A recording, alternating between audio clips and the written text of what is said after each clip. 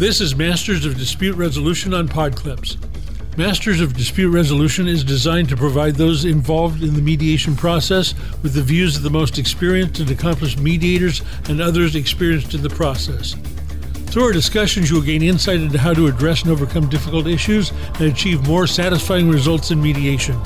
Your host is Len Levy, mediator and arbitrator with ADR Services, Inc., a leading alternative dispute resolution provider.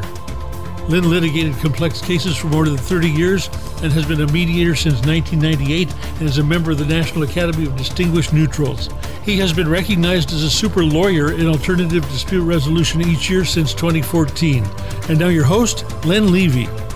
Thank you, Daryl. Welcome, everyone, and thank you for joining us on Masters of Dispute Resolution, a mini seminar which will add tools to your mediation toolbox. We're brought to you by Lawyers Pacific Insurance Brokerage, Inc., the National Academy of Distinguished Neutrals, and ADR Services, Inc. In Masters of Dispute Resolution interviews during our first season, we were talking with mediators who possess a high level of process expertise, as does our guest today, and who have shared that expertise with the idea of helping you become more effective, whatever your role might be in the mediation process. Many, if not all of our guests, have specific subject matter expertise, either acquired in their career as jurists, litigators, or developed as they mediate cases. In our second season of Masters of Dispute Resolution, where we are right now, we're addressing unique skills and approaches and the unique aspects of mediation which apply to disputes in which specialized knowledge might make a difference.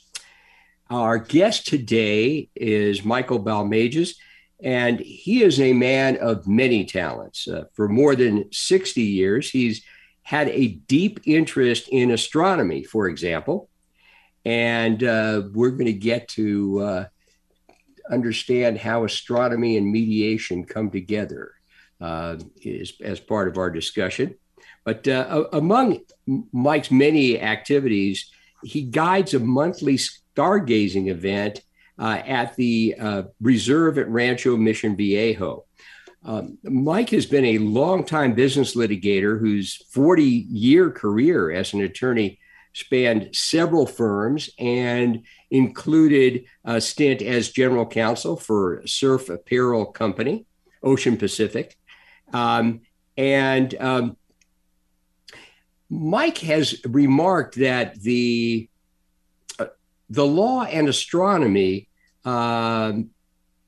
don't share much in common. And the quote that I found from Mike that was very interesting was, "The cosmos is very orderly, and the law, which one might think is orderly, is not orderly at all." Mike's background, both as a mediator and litigator, has encompassed many substantive legal areas, among them business, employment, trademark, copyright, and others. And he's been, as I said, general counsel to many types of businesses.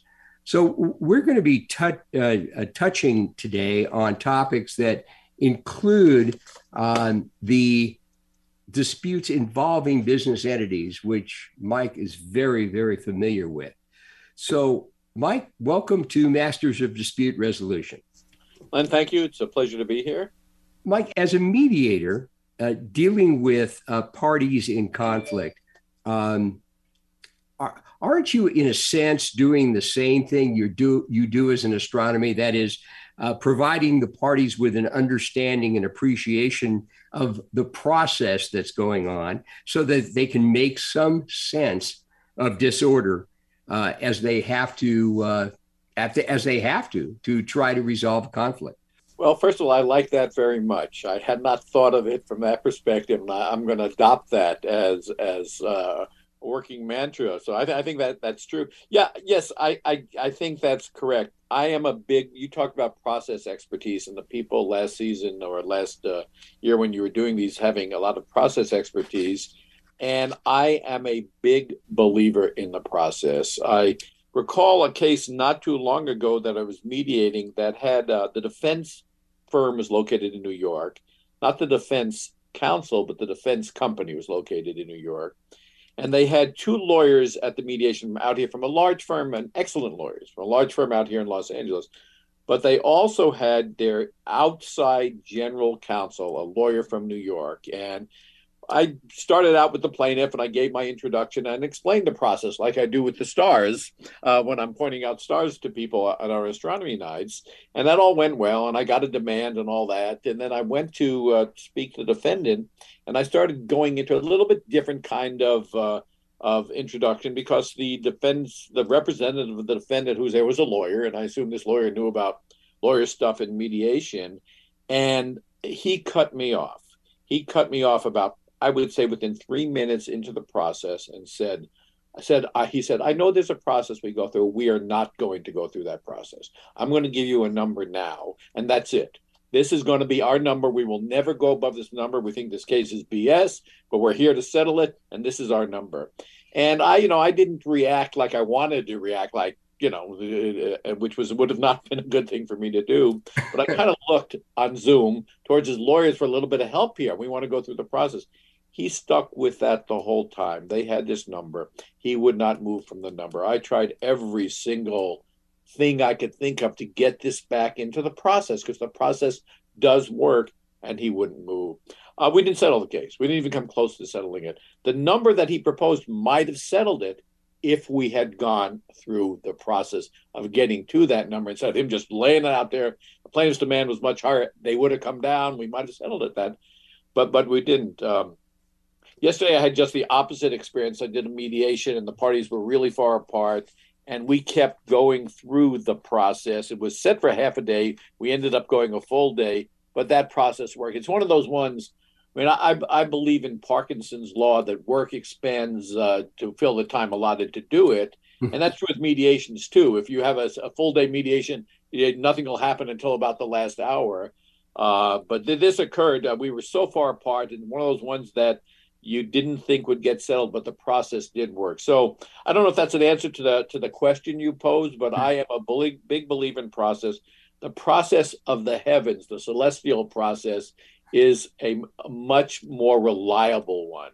However, I don't have anyone ever telling me at an astronomy night that that's wrong. It doesn't work that way. The stars don't rise in the east and set in the west. But as occasionally I have lawyers or litigants who tell me they're not going to go through our process.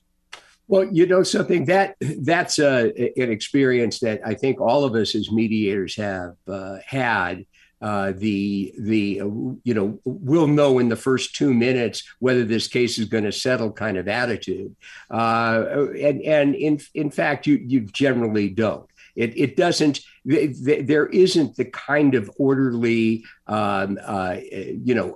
this is what I expect and this is what I'm going to get. Kind of a thing that generally plays out. There are a lot of surprises in a mediation.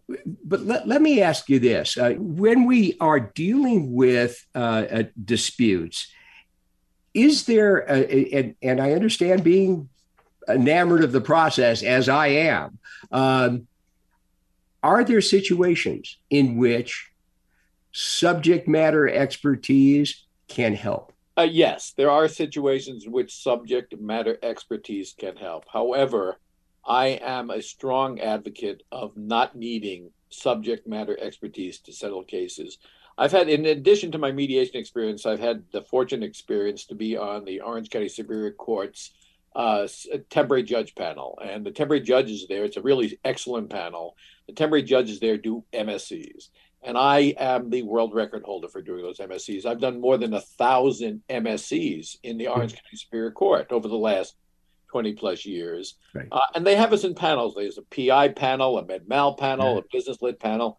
I'm on the business lit panel, but the clerks don't seem to care when you come into the courthouse or even now on Zoom to do a mediation. They just hand you a file. So I have sat as a settlement judge, a mediator, in essence, on medical malpractice, construction litigation, insurance coverage issues, catastrophic injury issues, things that I did not practice in, and I have settled those cases. Not all of them. I mean, but my settlement rate for areas where I don't have subject matter expertise is probably the same as the areas where I do have subject matter expertise.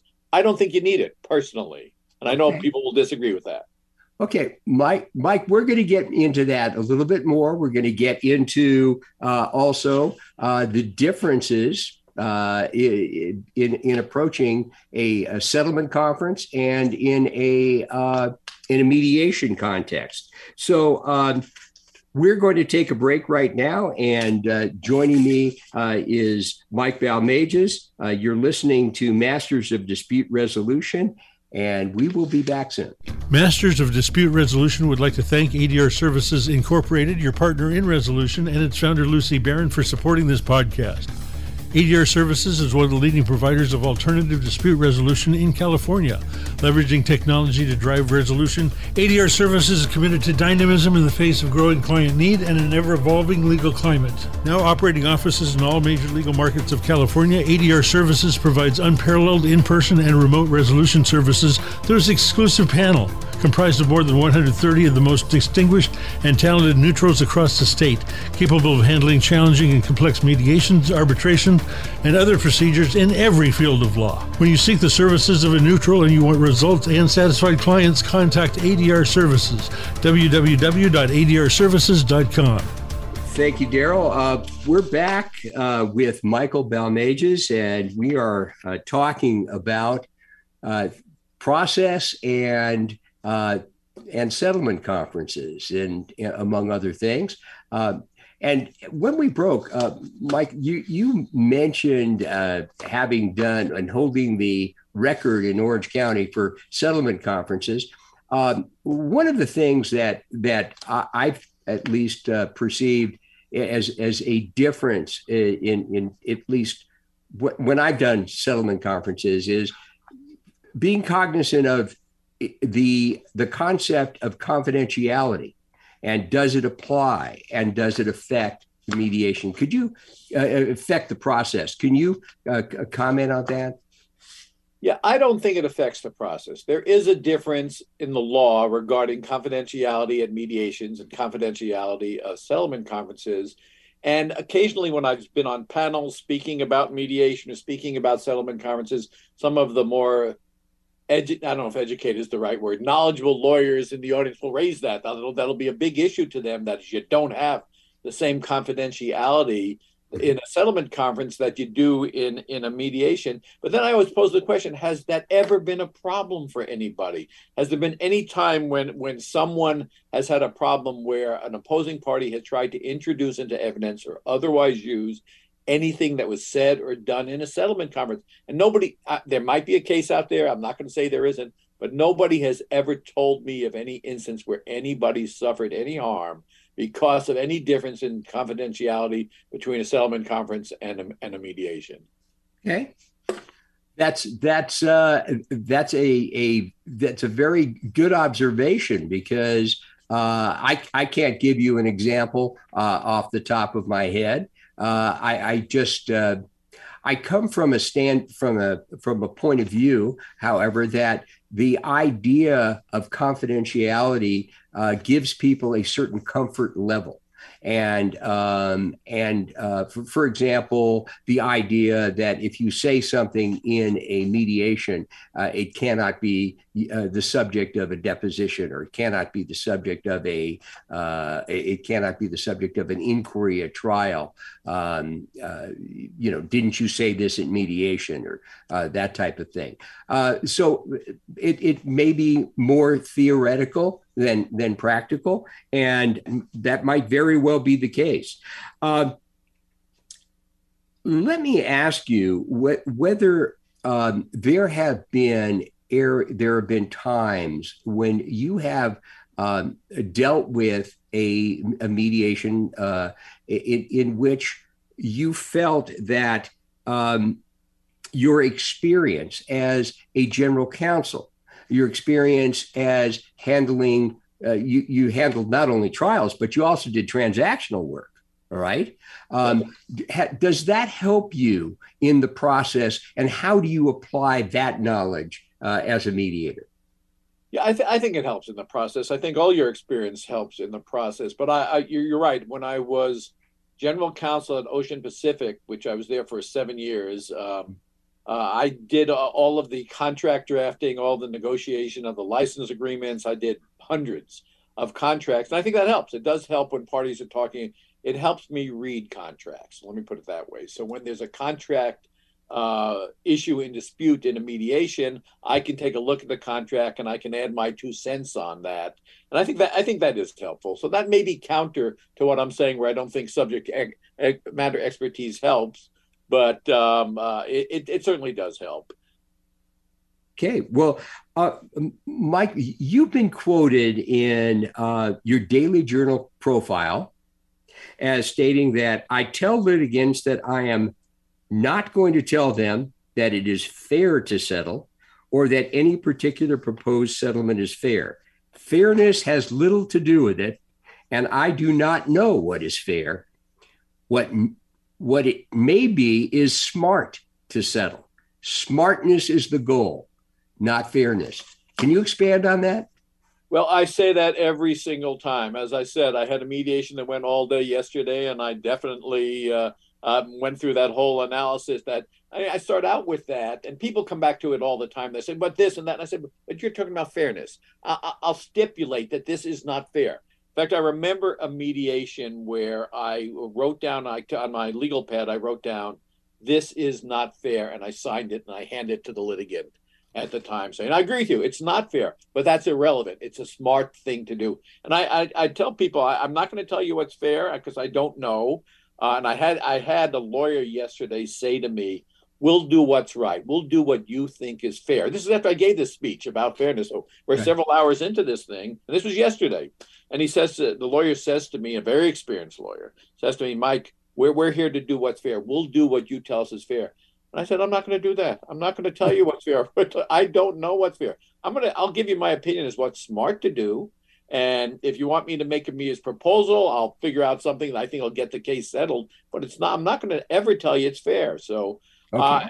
I'm a strong believer in that. I recall being at a conference, a training for the Central District's mediation panel. And they have excellent trainings. I've been on that panel for a long time. And at the lunch break, I was at a table with about 8 lawyers or retired judges and lawyers who were all on the panel. We got into the subject of fairness, and almost to a person, the lawyers agreed with me that nothing we do has to do with fairness. But the retired judges didn't.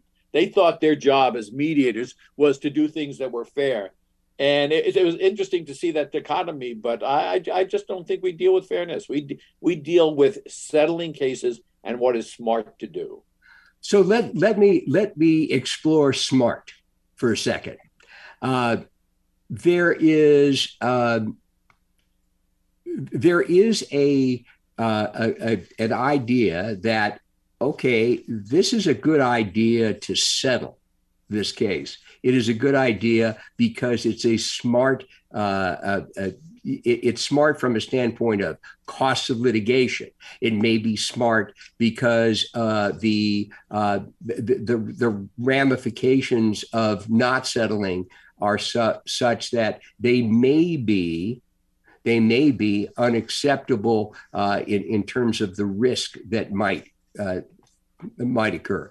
But isn't smartness there's kind of a moving target there too, because doesn't smartness have to also tie in with what the perception of acceptable risk is?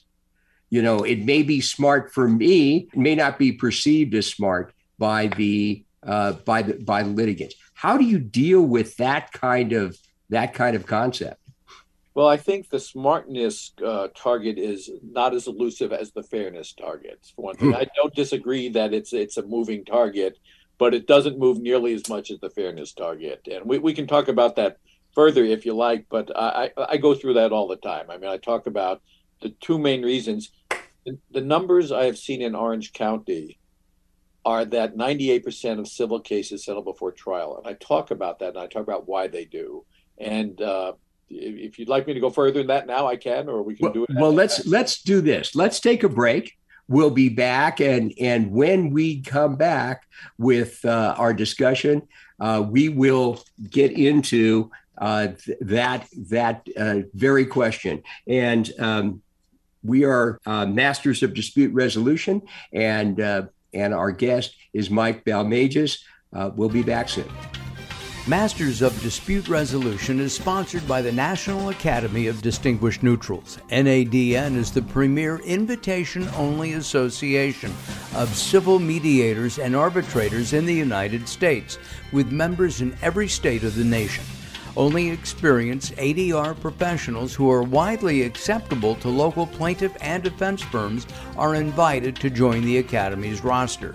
The Academy's website, NADN.org, is the most widely visited neutrals database in the world today, with over 40,000 law offices, insurance companies, and corporations visiting our free website annually. Firms can search for neutrals by many criteria, including location, case expertise, qualifications, language skills, and most NADN members also publish their available dates, calendars online, making NADN.org the go-to website for law firms wishing to schedule appointments online with their preferred mediators. For more information, please visit www.nadn.org today. All right, we are back. I'm chatting with Mike Balmages about things such as elusive targets in mediation. One elusive target is achieving smartness. And Mike, I cut you off just before the break. Do you want to expand a little bit on how you get into perhaps convincing parties or having parties realize that it's smart to make a settlement in any particular case? Yeah, a couple of things. And lately, maybe because I'm getting even older than I was when I started this now and maybe have less patience, recently a couple of times I've just said, look, here's what's going to happen. We all know this is going to happen. You guys won't settle today. You're going to go ahead from this point, and you're going to take that series of depositions you're talking about, and you're going to go through with your motion for summary judgment. And regardless of how all that comes out, you guys are going to spend a lot of money, and you're going to settle this anyway. And you're going to settle it somewhere around the numbers we're talking about now. So why don't we skip all that stuff? We all know this is going to happen. Counsel, you know it. I mean, I'm speaking to each of the lawyers separately, Jen. You know it's going to happen. Even your clients know it's going to happen. Let's just sort of, we've been discussing this for 6 hours, and let's just get this done today rather than going through that whole thing. So I think that's maybe a little bit of me getting older or something and having less patience. But so I do that. But in every single mediation I do or every single settlement conference I do, I discuss the facts of it. And the last number I heard in Orange County was 98.5%. 98.5%. I don't know if that's an accurate number, but it's close to accurate. You're talking about the percentage of cases that settle without going to trial. Exactly. And so I bring that up. It's one of the first things I say that, this case is pending in the Orange County Superior Court. I happen to practice in that court for 45 years. I'm familiar with a lot of the judges and all this. And one of the judges recently told me that this number of 98.5% settle before trial, and said there's two main reasons for that. And I go through those. The expense of taking a case at trial.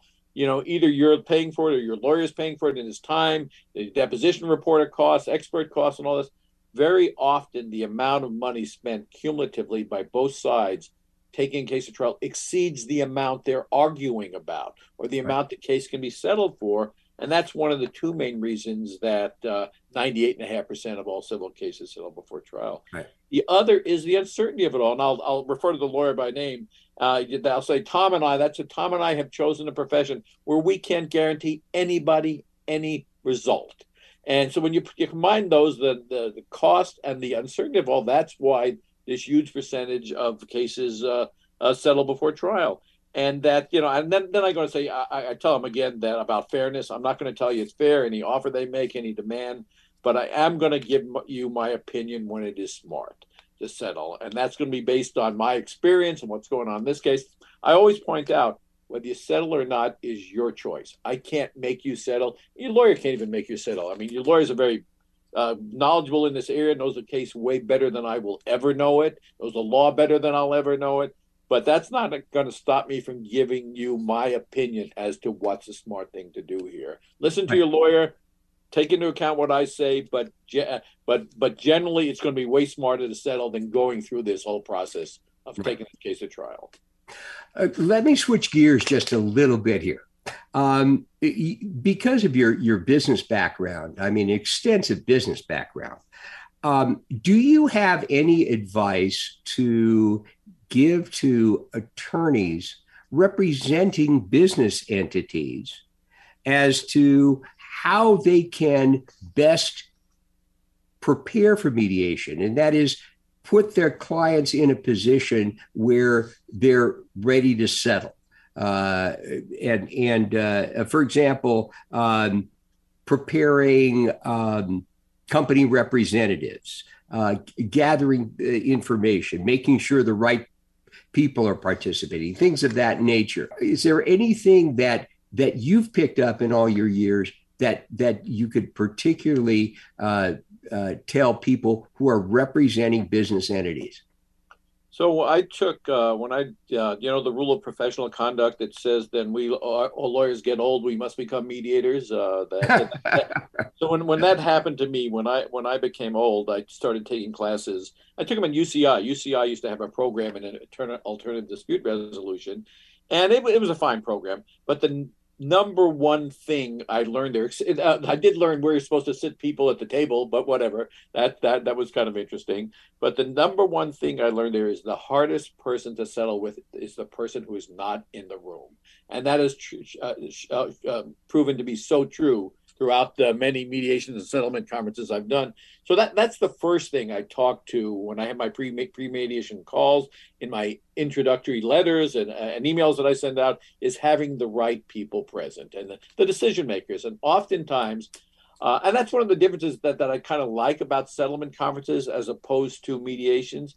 In settlement conferences, the judges have the power to order people present, the right people to be present. We don't have that power as mediators. Sometimes we'd like to and say, go get that CEO and bring them here. But these are customers of ours, and we do not want to necessarily alienate them.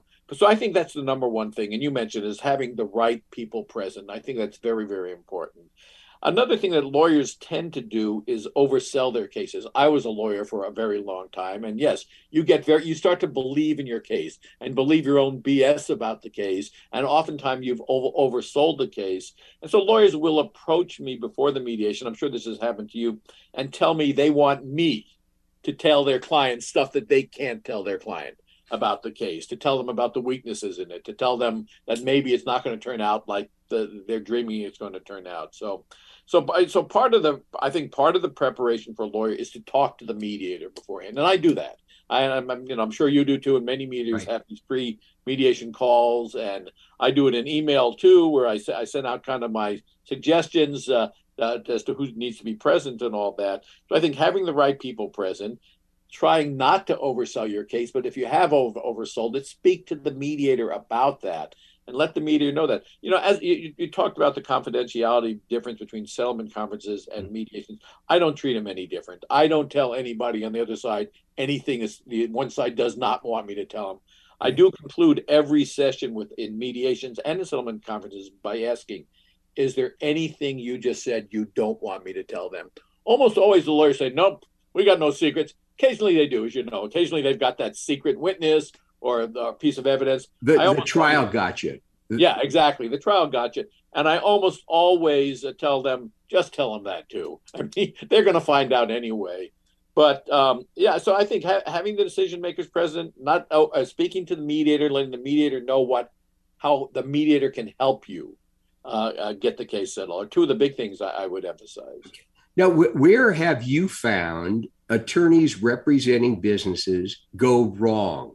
Well, one thing I would say is just that case I talked about earlier, being cowed by general counsel, being cowed by outside general counsel who is a know-it-all and isn't going to let the process take place. I've seen that more than once. That one particular case I told you about earlier was egregious in that regard. I actually called the lawyers representing the defendant after the mediation. I said, do you agree with me? That didn't go very well. And they kind of apologized to me for that. So I think that's one thing I'd emphasize. Okay. Well, look, we're going to take another break. I know this is going very, very quickly, but we're going to take another break. And when we get back, we are going to be expanding on that. And basically, I'm going to be asking Mike about just how you deal with business entities where there are family involvement in those business entities. How do you deal with those? So we'll be back. This is Masters of Dispute Resolution. I'm Len Levy, and we're talking with Mike Balmages. Most attorneys need professional liability coverage, but very few are professional liability experts. And there's so many options when it comes to legal malpractice insurance. How do you know how much coverage you need? What should your policy limits be? What if you've had a past claim? You shouldn't have to take time away from helping your clients to research professional liability coverage, and with lawyer-specific insurance brokerage on your side, you won't have to. They're professional liability experts. Shop California's leading professional liability carriers to find your firm the right coverage at the right price. Lawyer-specific founders Al and Debbie Hernandez have over 50 years combined experience working with the highest-rated providers of lawyers' professional liability insurance. So trust the brokerage with access to over 40 carriers in California and find a cost-effective malpractice insurance solution for your firm. Go to lawyerspecific.com and click Request a Quote.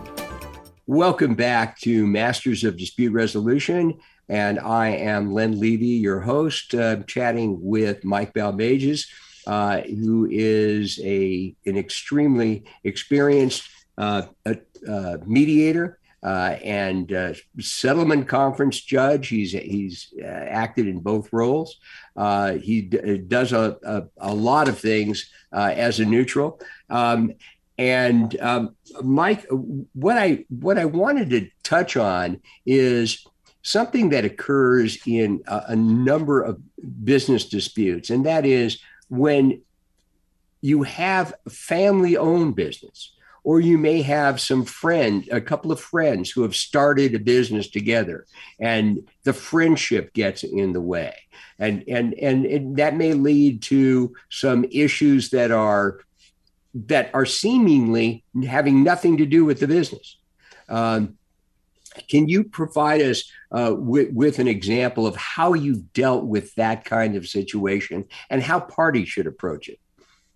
And first of all, before I specifically answer that, I am a believer that almost, I won't say every, but almost every case in the world can be settled with a briefcase full of $100 bills. Whether it's a family dispute, if there are enough, or whatever kind of dispute, if there are enough $100 bills in it, the case will settle. I had one family mediation that involved 5 brothers, and the oldest brother was about 80. The youngest brother was 64, and the youngest brother was suing oldest brother. The youngest brother claiming that he had been a partner in a particular business and that he got cheated out of his share of the profits of the business. And we mediated that for a full day, at the end of which older brother said to me, and I thought older brother was probably right about this, that younger brother was the ne'er-do-well of the family. Older brother had given him a job just to help him out, and now and paid him well, and now he's claiming he's entitled to a share of the business. I didn't think he was, from what I could see. The older brother certainly didn't. But at the mediation, older brother wrote youngest brother, a check for $9 million, which gives you an idea how well these brothers had done. And he said to me, but he's my younger brother. He's, I love him, and he's always been a pain in the butt and all this stuff, but I'm going to take care of him. I know we could go to trial. We can probably win this. So that was one example. That was an extreme example of settling a family dispute with the bag of cash going kind of much differently than I thought it would go at that point. But how do you do, Mike? Just to interrupt, those. Sure, bags of cash can definitely settle a lot of disputes. What happens when you have again, this kind of comes full circle. You come back to it's not fair that they were, and you alluded to a little bit of that in your example. Is it fair that the younger brother should do it? Now, what happens when the older brother in that kind of situation says, something, it's just not fair. It's just not fair. And he may think that he's going to get some psychological advantage because he was spoiled as the baby in the family, and I'm not going to give that to him. How do we deal with that? Well, we deal carefully and slowly, and just keep dealing with it. I mean, that's one of those things where I believe in the process, and I just keep working it.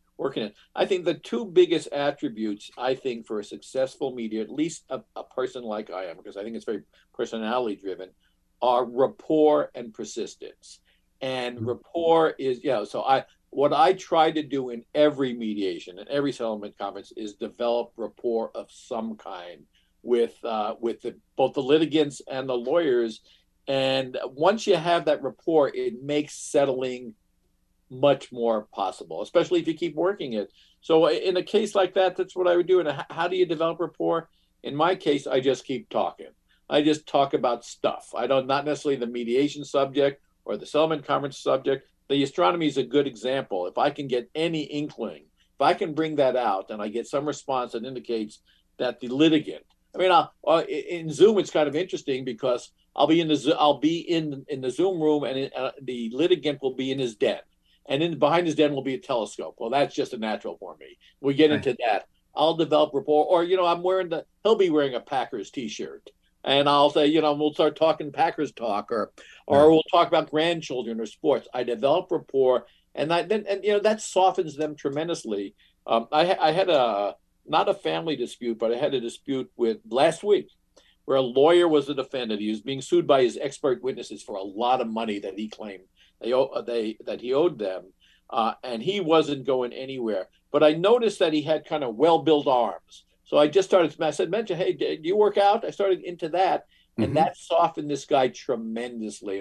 Because I talked about my working out, what I do as an older guy, and my workouts. We ended up settling that case, but it made a remarkable difference to develop that rapport. And that's what I would do in that family situation.